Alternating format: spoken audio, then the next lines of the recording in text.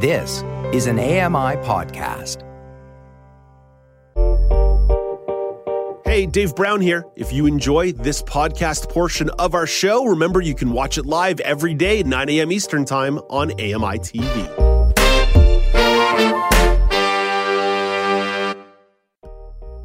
Good morning. It's Tuesday, February 7th, 2023. Welcome to Now with Dave Brown on AMI TV. I'm Dave Brown. Let's hit the horns and go.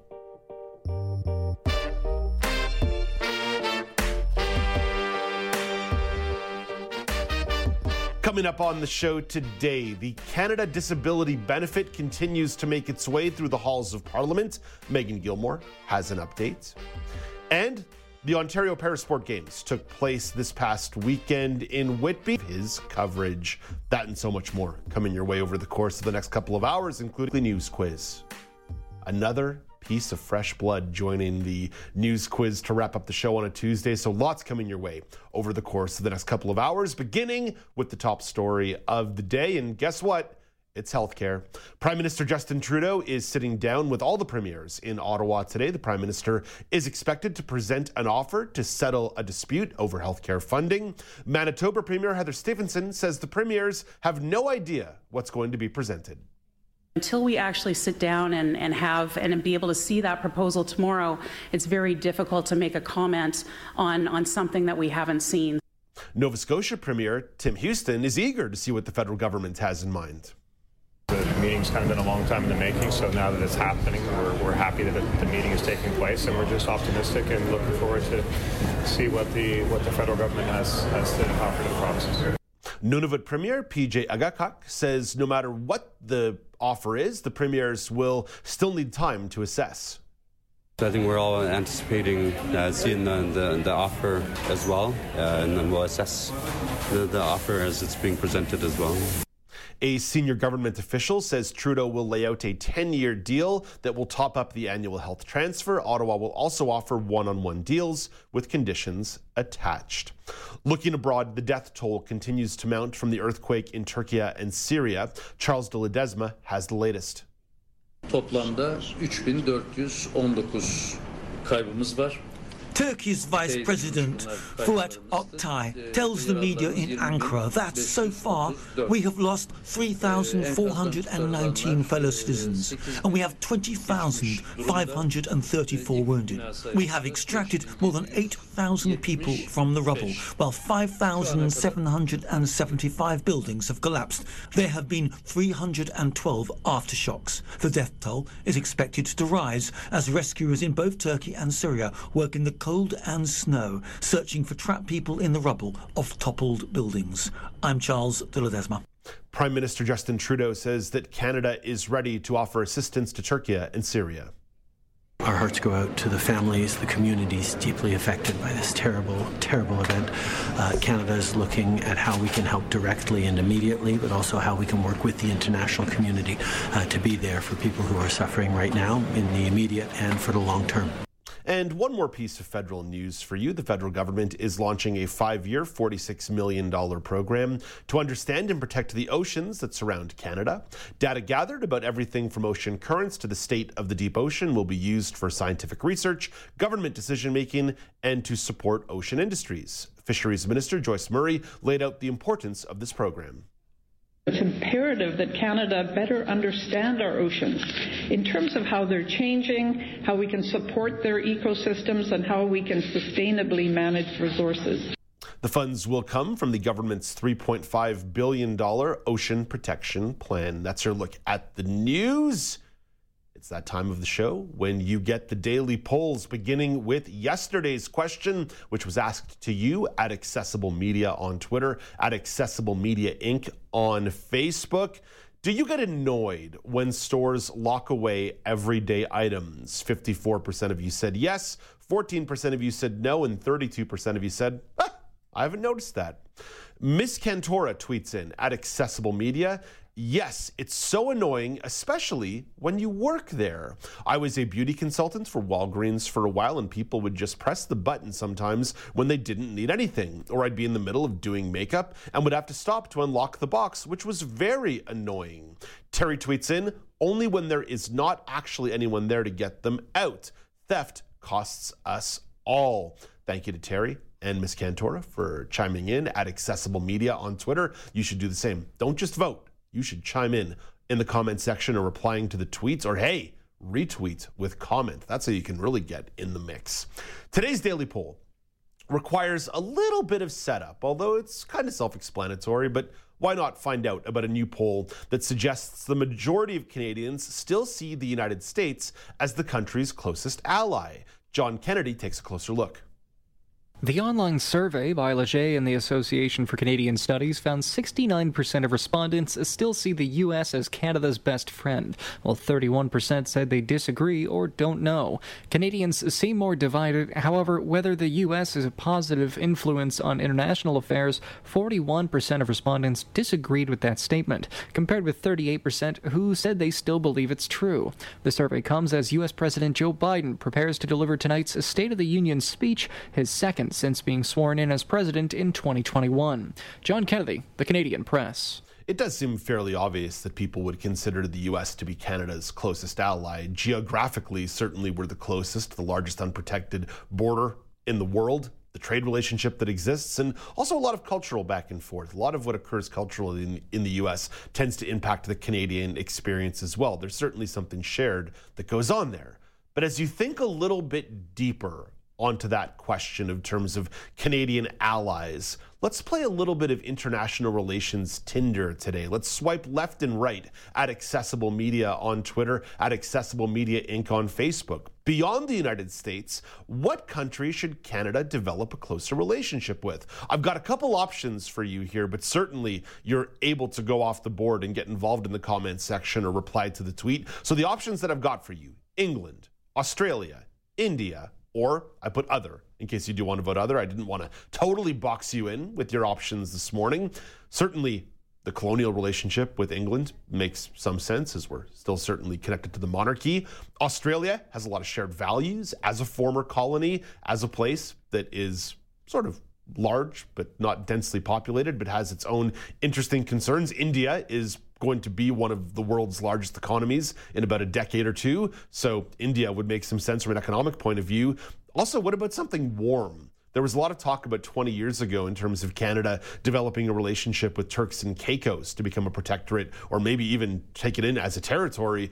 That would be interesting. Maybe somewhere warm would be really nice in these cold winter months. So there are all kinds of options on the table for you. Even places like Ireland, France, there would be a lot of cultural history that connects countries like that to Canada, even a place like Italy or Greece, right? There are all these countries that Canada has a relationship with where there is a large diaspora, so it makes sense to have these connections. Alex Smythe, if we were to play Tinder with international relations, who should Canada swipe right on? You kind of laid it out well, Dave, that each one of these countries listed have something going for them.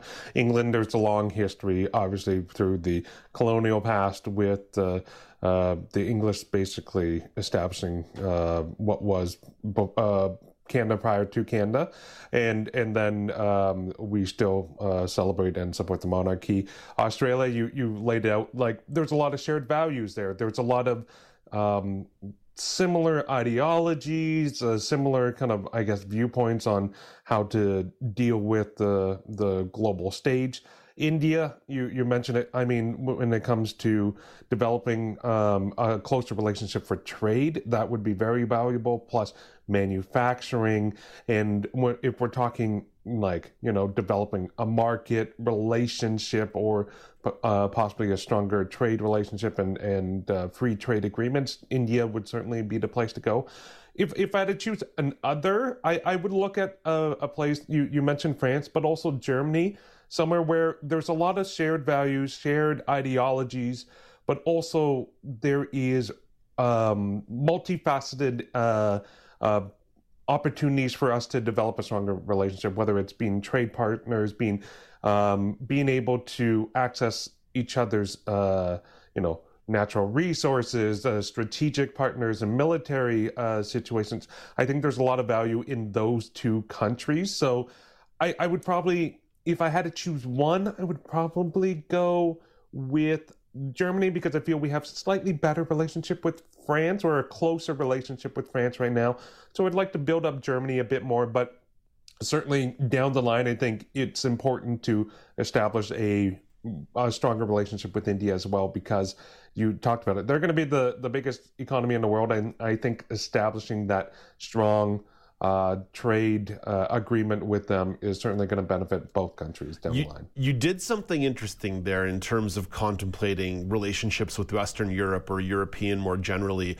I thought about, in the framing of this question, saying country or region, and considered putting Europe as one large region. Certainly the Harper government did strike a free trade deal that hasn't all the way come into fruition since the Harper government struck that deal along with Europe, but I do wonder if there's something that could be done with the EU that would allow more free movement of people or goods to places in Europe. There are a lot of countries that have a strong Canadian diaspora and a strong Canadian connection that makes sense to me. I would also say that off my list, there's a bit of a myopia here. Certainly, I've left out Latin America completely.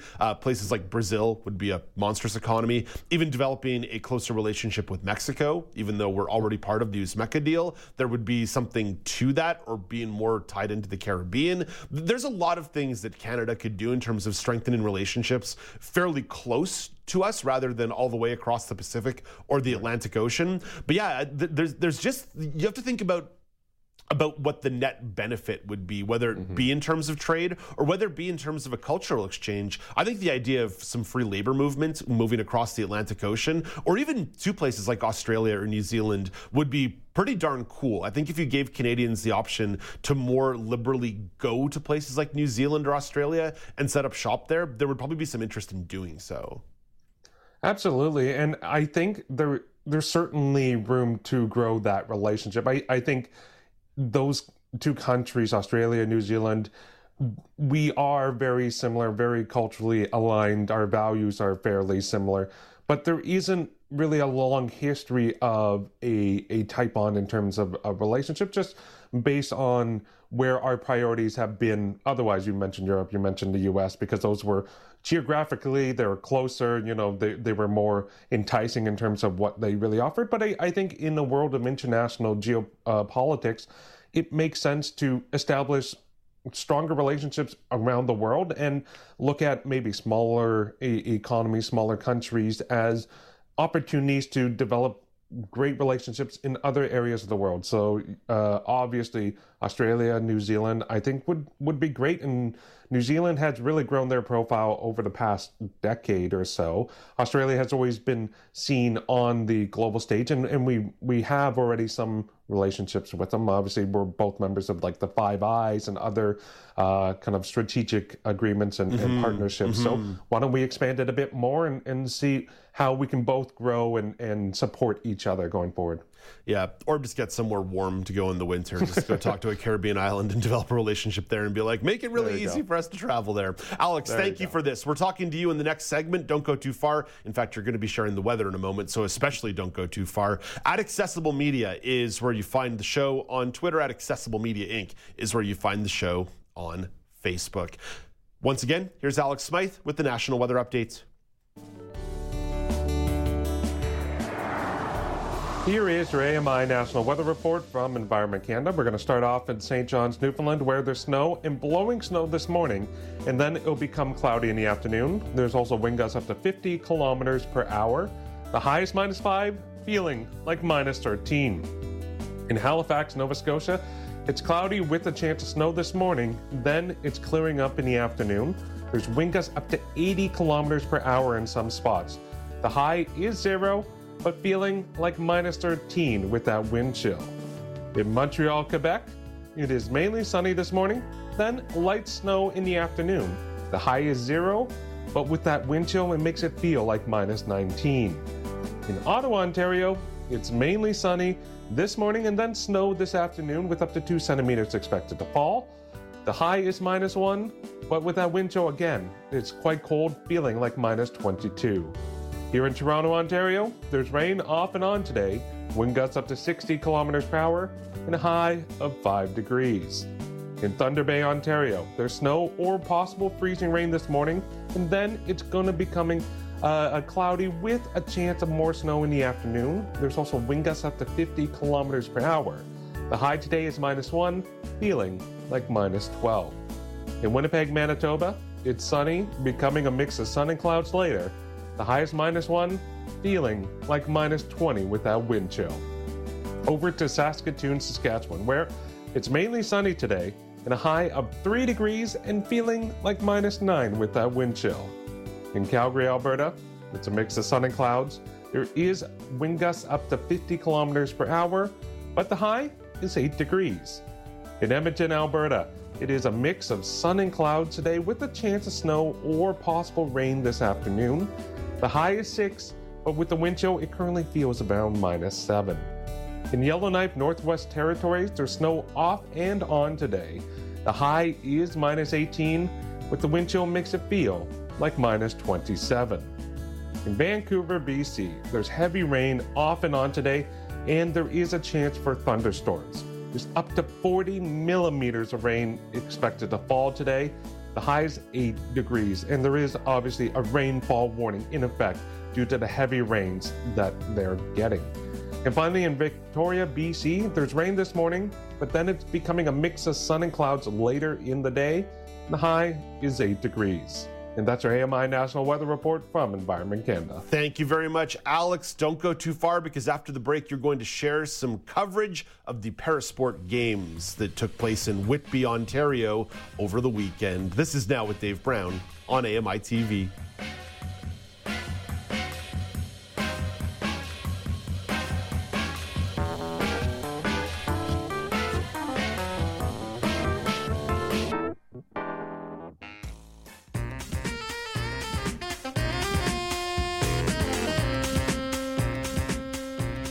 Welcome back. It's Now with Dave Brown on AMI. The 2023 Ontario Parasport Games took place over the weekend all over the Durham region. Alex Smythe was at the Ability Centre in Whitby and has some notes to share from his coverage. Hey, Alex, how's it going? Yeah, it's going well, Dave. You know, it was a fun chance to get out there to kind of cover some of the activities that were happening, speak to some of the key folks in charge, and as well as some of the people participating in the games this weekend. So it was a lot of fun. What was your impression of the Ability Centre? Yeah, it was really phenomenal. It was funny because when I was there, I always thought to myself, it's like, I swore I would have been here before at some point, and I was kind of thinking back and realized for whatever reason, it was like a matter of coincidence that I had never visited the Ability Center before, even though my team when I was working on ATW or Level Playing Field, they had been there multiple times, but for whatever reason I had missed it every single time. So I was blown away. It's a beautiful facility, fully accessible, offering so many different spaces for adaptive and accessible sports to take place. It was really, really impressive. You had a chance to speak with organizers and athletes. You interviewed one of them live on air last Friday. Who else are you going to be sharing interviews with? So today we're going to be sharing a clip from my interview with James Titmarsh, who is the sporting co-chair, sport technical chair, who is kind of overseeing the actual sports aspects of the Ontario Parasport Games. But later on in the week, we will also be sharing interviews from a Paris ice hockey player, Matt Miller, and then also co-chair Mike Frogley, who kind of expanded on different aspects of the kind of the preparation of the games and the impact that the games really share. But with our interview with James today, it's really about kind of talking on the sports and kind of how important it is to offer up a diversity of sports and provide the opportunity for athletes to come out and really compete at a level that many of them haven't been able to compete at before. So this weekend, you are the sport technical chair. What does that title kind of entail, and what's the responsibilities you have this weekend? So the lead up required me to meet with all of the sports and their PSOs, provincial sport organizations, to get the technical documents and the requirements of the game set up. during the weekend, my role is kind of just floating around, looking at all the sports, keeping an eye on making sure we have all the volunteers, we have the food services set up, things like that, and just kind of helping out the PSOs where required. But otherwise, it's pretty easy job for the weekend of just being able to watch all the sports. And what are you most looking forward to this weekend? There's so many different sports going on. You got some test sports that are taking place. You have a bunch of different competitions in a bunch of different venues. So what kind of jumps out to you? Well, my background's sledge hockey, so I always love to watch the sledge hockey. I'm looking forward to the wheelchair basketball. This year we have the Ontario junior team coming out to participate, and that's pretty cool. They're getting set up for the Canada Games in a couple weeks, so they're going to be kind of rolling really well. Sitting volleyball, we have over 30 to 40 athletes coming out, so that's pretty awesome. That'll be at the Ability Center. And then hopefully to be able to check out some of the curling, some of the skiing. It really just depends, weather dependent, obviously, that I'll be able to kind of hit them all. Can you talk a bit about the role that the Ontario Parasport Games plays for athletes and teams, especially on the provincial side? Like, how is it serving a purpose to not only give an opportunity to athletes who deserve a chance to compete on the provincial level, but maybe serve as a platform for athletes who may want to try to catch the attention of some more national teams and coaches and competitors? Yeah, so for a lot of these athletes, this is their Paralympics or their Olympics. This is the highest form of competition that they'll be able to attend. And for Ontario to be putting these on is huge for the athletes. We don't get that opportunity a lot for a lot of these athletes, and to be able to have a large event where they could see multiple sports, compete in their own sports, almost have an athletes village, have an opening ceremony is like I've been a part of these games since 2008, and being able to see how it's grown, how it's included more sports, and how it's evolved has been unbelievable. What's been the biggest change that you've noticed since you started being involved in the Ontario Parasport Games this year? Athlete participation. It's growing phenomenal. I think coming out of COVID, we were very concerned what our numbers would look like, and it's done very well. It's not exactly where maybe we had hoped pre-2019. 2019, we were at a really, really good number as well, but it's coming back, and knowing that sport's coming back for a lot of these athletes with disabilities and whatnot, coming back to sport gives them that chance to be free again and jump into their athletics and not necessarily worry about everything else going on behind the scenes. They can just compete. Why did Whitby make sense for having the games here this year? The volunteers. They're the reason that we could do it. They're the reason that we were able to put the bid in. Without support, these games wouldn't be hosted. We have over 300 volunteers throughout the whole weekend. We have donations from all over, Rotary clubs, corporations, Ability Center donating their time. Like, without those support, these games don't happen, and that's where we lean on them really hard. But we appreciate the work that they put in, and the athletes do as well. Can you talk a bit about how this competition compares to kind of more the local club level competitions? Because you're a member of a local sledge hockey team. How is coming to these games different? It gives you a chance to feel like it's more professional. It gives that professional feel. So we'll have, like, for example, with sledge hockey, we have the 3 referee system where it's a more professional atmosphere. We have the announcing of goals. We'll have anthems. We had Spot, the dog, do the ceremonial puck drop.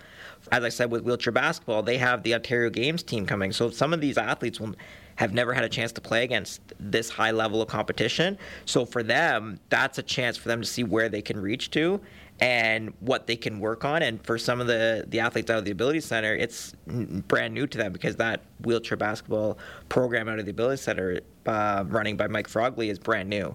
So he's able to take those athletes and show them where they can get to, what kind of heights they can reach. And you never know, maybe somebody on the junior national team is watching, a scout or something, and sees somebody on the Ability Center team that goes, I got to keep an eye on that one. And you mentioned earlier that you work with the provincial sport organizations. And what does it mean to bring in these trial sports, these games that may not have gotten the attention or the exposure before, that now, okay, you're trying it out at these games. It's a great opportunity to grow the sport and the awareness around that sport. For sure, and it allows our local area to to have them involved and create a program in Whitby, in Durham, which is awesome, because without that, they have never used that before. Otherwise, for some of the PSOs traveling around Ontario, they might not even know some of the facilities that we have in Whitby. So they get to visit Ability Centre for the first time. They get to visit Iroquois Park. They get to see Durham College and the work they put in. And it's pretty unbelievable. And so for the demo sports to be starting in a couple years, maybe we're talking about para-equestrian as the next big sport, or maybe we're talking about power chair hockey. That's the excitement we're trying to build. For maybe a fan or someone at home who kind of sees all the attention, sees all the great athletes competing this weekend, and they kind of start to think to themselves, okay, I want to give it a try. Why should someone get involved in parasport, and where can they go to find out more? So you can visit our website at durhamparasports2023.ca, and to help support, I'll take my example from the Steelhawks. We're always looking for volunteers, because the volunteers and the able-bodied athletes is what helps support the physical disability athletes that are, help them into a sled or help them carry sleds or carry hockey bags. We know that stuff can be heavy, can be cumbersome. With the volunteers and the support, that's how we keep the program running, and that's how we keep growing, and that's how we expand and get more athletes and more people in sport, because there's a lot of families that'll go to a Grandview or go to an Ability Center and won't know about any of these sports around. So with the Parasport Games and the Be the Roar and things like that, they can find out about this and go, oh, my son or daughter could play this because I saw that during that weekend. Perfect. Thank you so much for your time and chatting with me today. Of course, anytime. Thank you.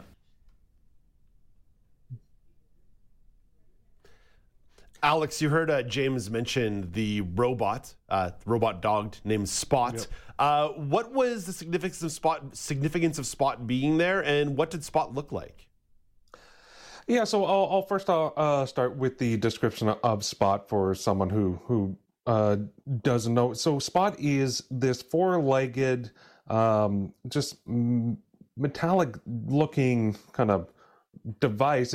They call it a robot dog or a dog, but really it's a kind of silver cylinder held up on four legs, and it kind of walks and maneuvers itself sort of similar to what a dog or another animal would. In its front, it's literally just a flat black screen that's where the sensors and everything are.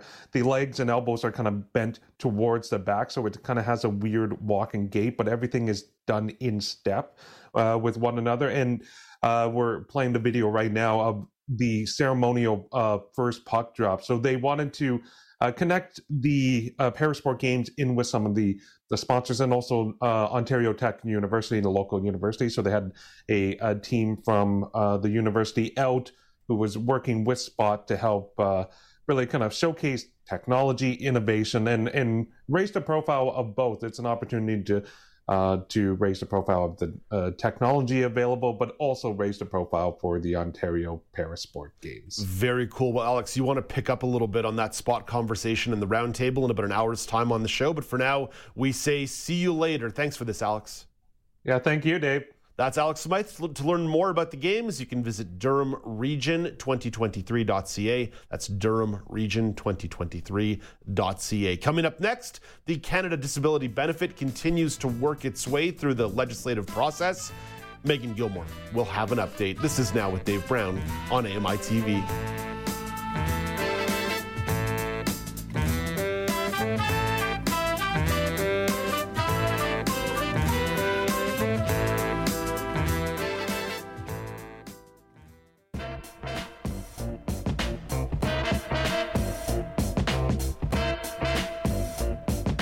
Welcome back. It's Now with Dave Brown. The House of Commons unanimously passed Bill C-22 last week.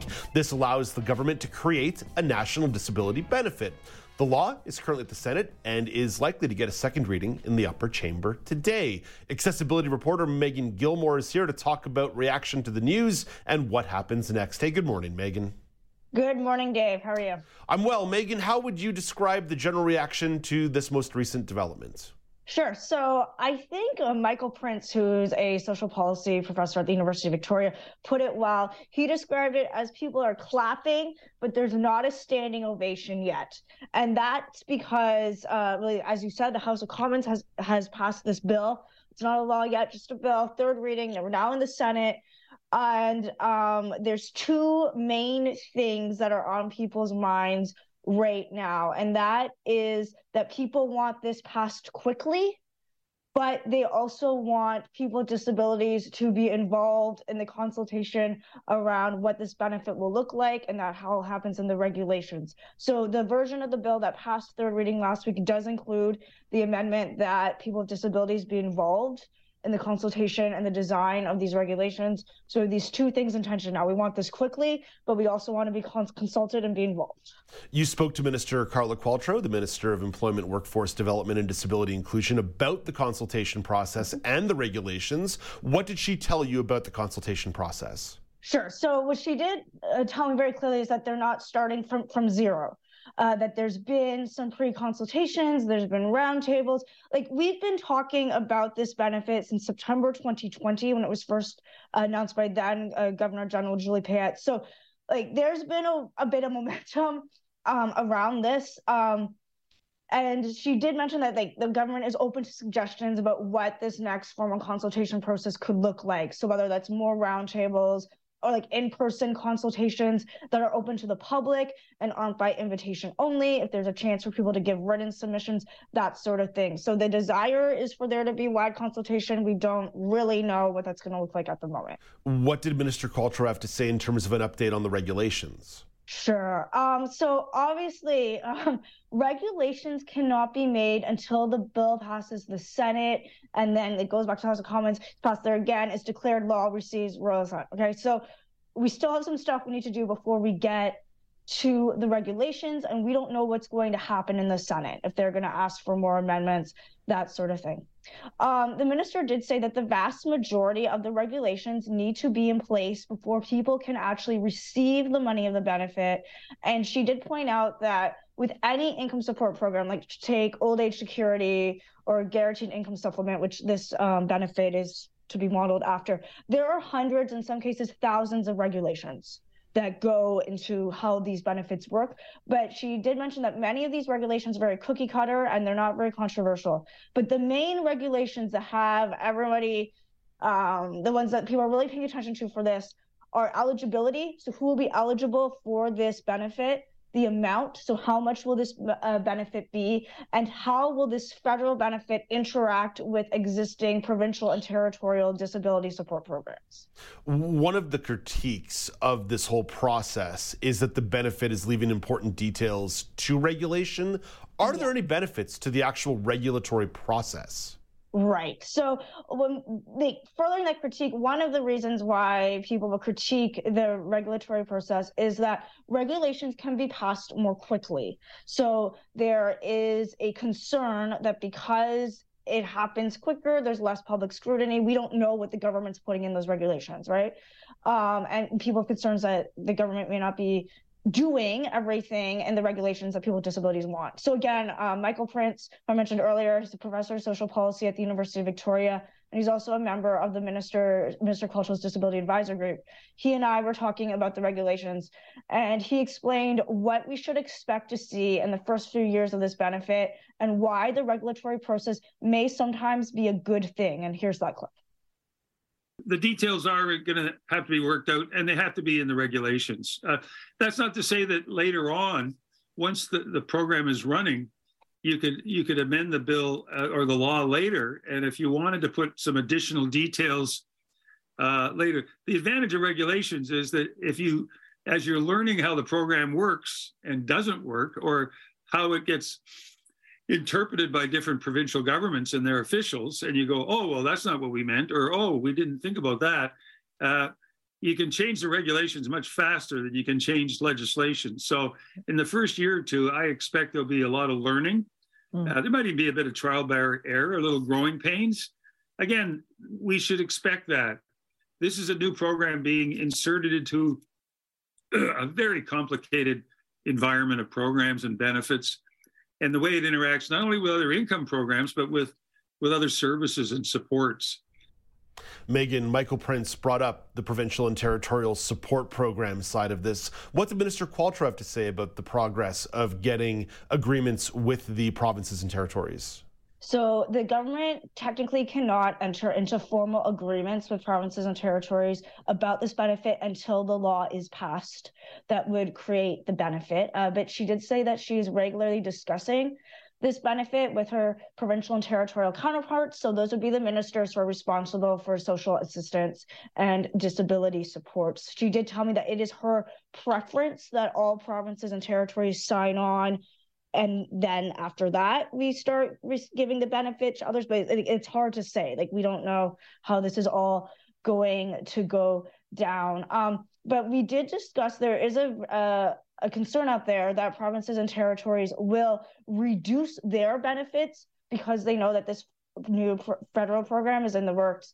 And here's a clip of that part of the interview of how she responded to that.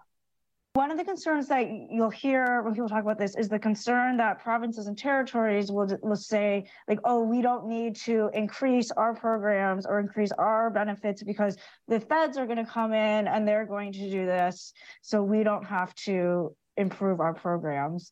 Yeah. Worries me. That worries me. And again, it speaks to how quickly we need to get this locked in. Because we need to set the rate. Sorry, I didn't even wait for your question. Yeah, no, that's okay. Can you make it part of your agreements with them that you cannot reduce from your current rate because of this benefit? Like, can you make that an official agreement?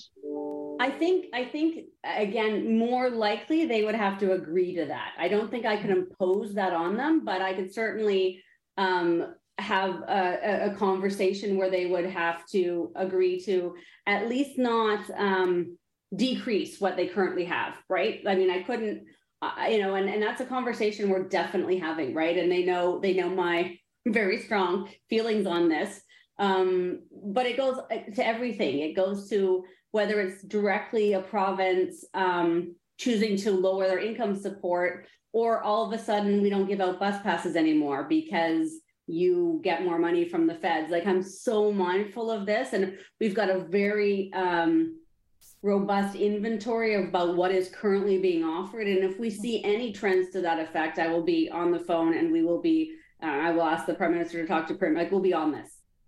Another concern being raised is that seniors don't qualify for this benefit. What did the minister have to say about that? Right. So she did tell me that at this moment, that's not the intention of this benefit itself. But here's the clip of how she explained that further to me. Listen, I'm the first to say nothing is off the table, but certainly the point of this was to put, to fill the gap between CCB, Canada Child Benefit, the disability piece, which ends at 18, and OAS-GIS, which starts at 65. So at first blush, this is what this benefit will be, kind of the 19 to 64-year-old crowd. What I actually wonder, and I've heard others talk about, is a need to have a different conversation about adding a supplement, a disability type supplement to either old age security or GIS, like we have for Canada Child Benefit. So I'm not sure where the best way to address poverty levels for seniors is, but I think it's a really important conversation to have. What are some of the other concerns that people are expressing with the bill as it currently stands? Sure. So you'll see right now different discussion papers coming out from different advocacy organizations saying what they think needs to happen to make this bill stronger. So Arch Disability Law Center in Toronto, they put together a good discussion paper that was out last week to help guide people's discussion. They mentioned several things, some of which we've already talked about, but other ones they mentioned is whether or not private insurance companies will be able to claw back their benefits because of a federal benefit. So we spent a lot of time talking about provincial and territorial disability support programs, but what about private insurance? How does it interact with that? There's a need for a specified appeal process. What happens if somebody is denied access to the national benefit? That needs to be spelled out more. And then points about strengthening the language of this bill to clearly say that the government must deliver this benefit when it's passed. And to be clear, like in my interviews with Minister Qualtrough, she's given every impression and been very clear that she believes that the government needs to actually deliver this benefit if a new legislation gets passed. But we are in a minority government situation. Even if we weren't, we understand that this current government will not last forever. So how do you structure this legislation so that people with disabilities will actually have to get this benefit regardless of who's in power? That's one of the ultimate questions of all policy in democracy. It all depends on what the other side wants to do in an election campaign. It's almost like that question needs to be asked explicitly of other politicians. Megan, there's been an update on medical assistance in dying. That's another beat that you've been on top of quite a bit over the course of the last few years. How does that update on MAID influence and relate to the conversation about this benefit? Sure. So as has been pointed out by members of parliament and by different advocates for this benefit, those two issues have become intertwined in Canada. So it's very often when you're discussing the National Disability Benefit, people will bring up MAID. So when I was talking to Michelle Hewitt last week, who's one of the national directors of Disability Without Poverty, she mentions like she's still hearing stories about disabled Canadians applying for MAID because of poverty. And as an organization, Disability Without Poverty is very concerned about this and concerned about fighting the expansion of MAID even after this benefit hopefully gets made. So last week, two things happened in the House of Commons about MAID, and they do coincide with the passing of this legislation, passing it through the House. Happened on the same day, essentially. So first, the government introduced legislation to delay the expansion of MAID solely for the purpose of mental illness until March 17th, 2024. So that expansion was supposed to happen next month. The government has now given themselves another year before this happens. And secondly, during the debate about Bill C-22, during the final debates about the disability benefit, a member of parliament, member of the Bloc Québécois, stood up and responded to these stories of people applying for MAID out of poverty and asked, where is this data coming from? Where are people hearing this? Where are the facts on this? And I asked Minister Qualtrough for her response to that MP's question and their remarks on that. And here's a clip of her response to this. I don't have parliamentary language to respond to it, but I think it's despicable, and I think it's so disrespectful. I'm getting goosebumps kind of trying to find a word that doesn't have profanity in it. Listen, I believe people. Fundamentally, I believe that when someone says a decision was motivated by a socioeconomic factor like poverty, that it was. There's no reason why somebody would ever say it wasn't. And for anybody to suggest that that's not the case is completely unacceptable. And I firmly believe that there are people whose motivations, whose reasons do include socioeconomic reasons. And it keeps me awake at night. So just a further update on that and a reminder, the House of Commons and Senate Joint Committee report on MAID is due February 17th, and it is supposed to include a section about how Canadians with disabilities are being impacted by medical assistance in dying in this country. We don't know what the report is going to say. We don't know what recommendations might be made in it, but we will be following that when it comes out. Again, February 17th, that's the big day. Megan, thank you for this. You're welcome. Have a good rest of the show. Thank you. That's accessibility reporter Megan Gilmore. You can follow Megan on Twitter at Megan Gilmore, MEAGANGILLLMORE at Megan Gilmore on Twitter. Coming up next, community reporter Dorothy McNaughton will tell you what you need to know about an accessibility. Oh my goodness. AODA review. I always mess this one up. Accessibility for Ontarians with Disabilities Act review. Acronyms are the enemy of broadcasting. This is Now with Dave Brown on AMI TV.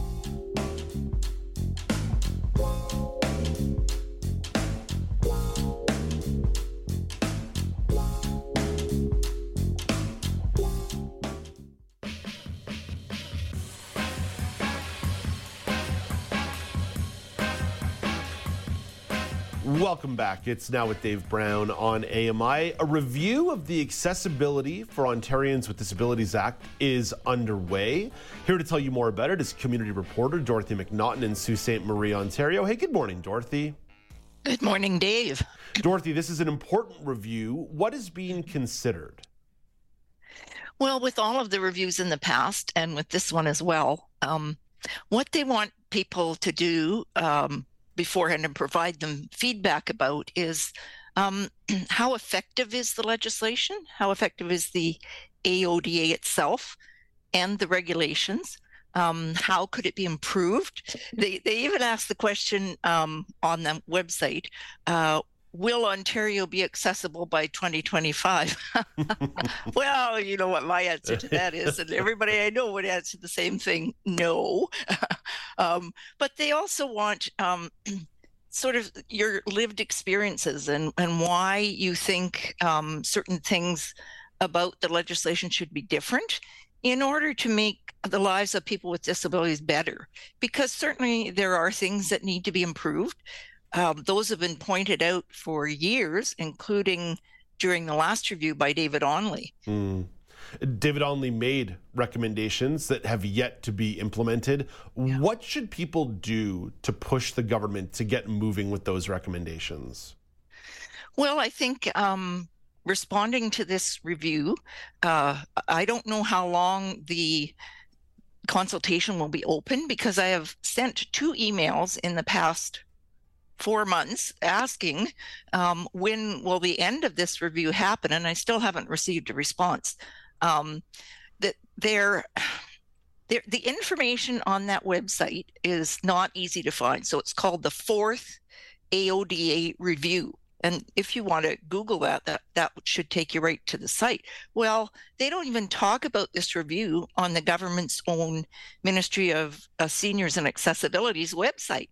So people need to get involved, and they need to contact the ministry or go to this website and tell the government how the act and the regulation needs to be changed in order to meet our needs, because lots of good things have happened since the legislation was implemented, but there's a long way to go. And the only way they're going to understand how things need to be changed is if people with disabilities get back to the government and say, here's what you need to do. And one of the big ones that David Lepofsky is always pointing out is lack of enforcement. Yeah.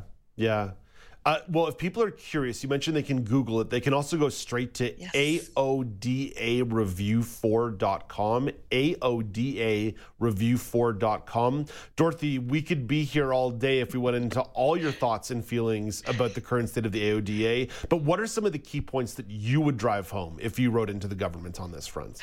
Well, actually, I'm in the process of writing to the government, and my first point is enforcement, as I mentioned. The current enforcement is like a slap on the wrist, and it only applies to organizations that don't send in a report about what they're doing, and therefore the government assumes that they're not doing anything, and they send out inspectors. That's all laid out in the AODA itself. But the fines I've looked at, they're very minimal, $2,000, $4,000, whatever. They can charge much bigger fines, and they're not. So that's one thing. The other thing is how these organizations report. They fill out a checklist. They go, check, check, check, check, check. We're doing everything we're supposed to be doing. But there's no follow-up.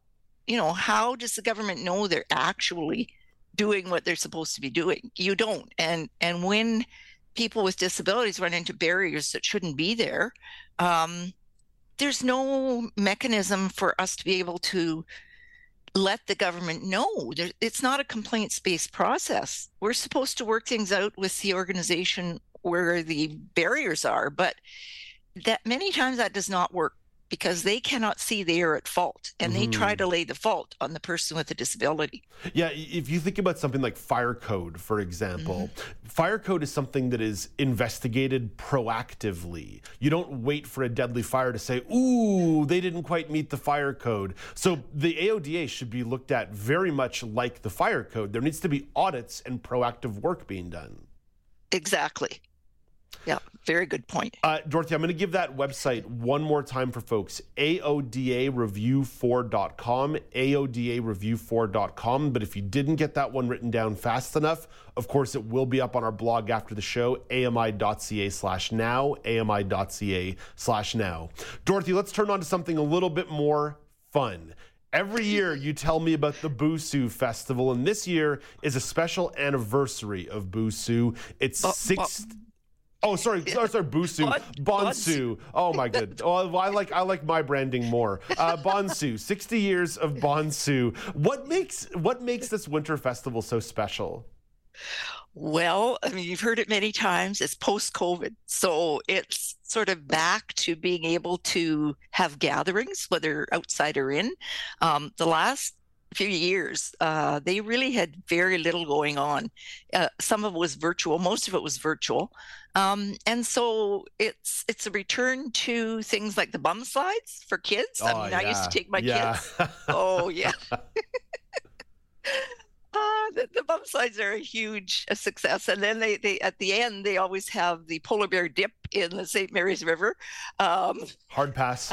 So lots of those things are going on. And but I find being a senior, and, you know, I don't mind the cold. I enjoy winter. You know, I think we sort of have to if we're Canadian. And so I tried to sort of highlight events that offer sort of inside activities as well. The one I'm going to is this Wednesday night. It's at the Shingwak Kinumagamig. I'm not sure if I pronounced that correctly. It's the new Shingwak University that I highlighted before when they had doors open.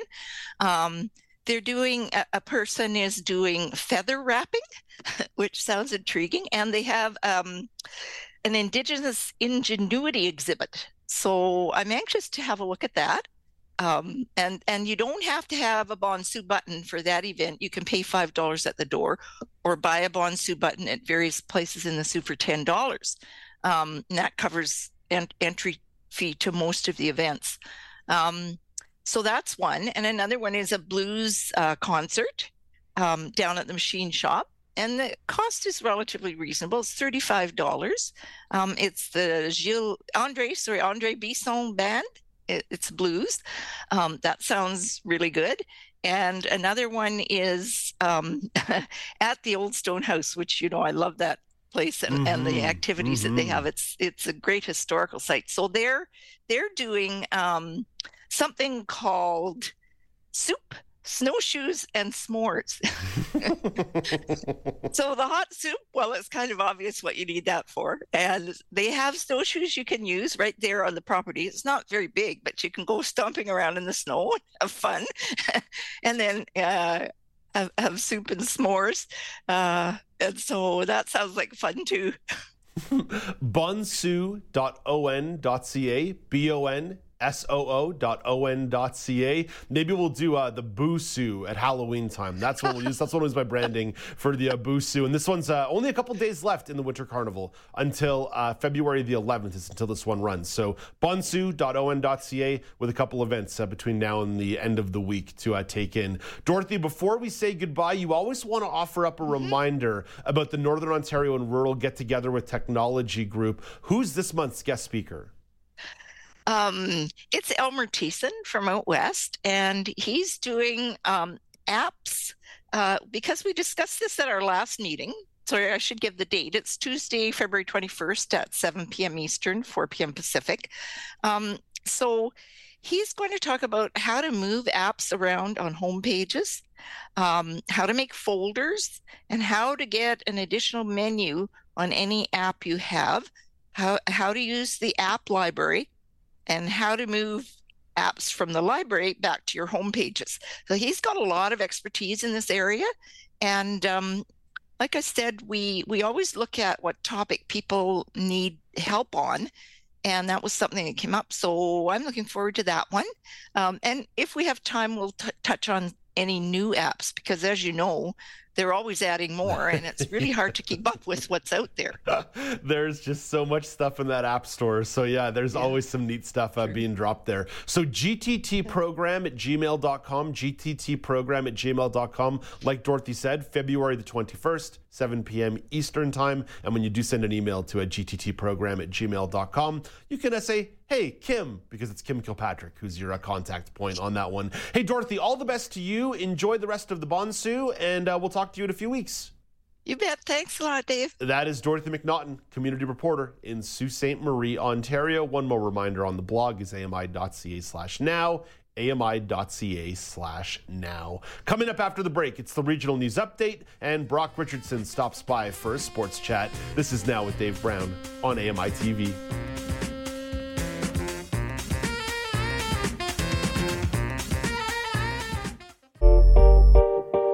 Hey, Dave Brown here. If you enjoy this podcast portion of our show, remember you can watch it live every day at 9 a.m. Eastern Time on AMI TV. I'm Margaret Shepard of the AMI podcast, Tripping On Air. Every month, my co-host Alex Hajar and I spill the tea on what it's really like to live with MS. Watch Tripping On Air on YouTube or download wherever you get your pods.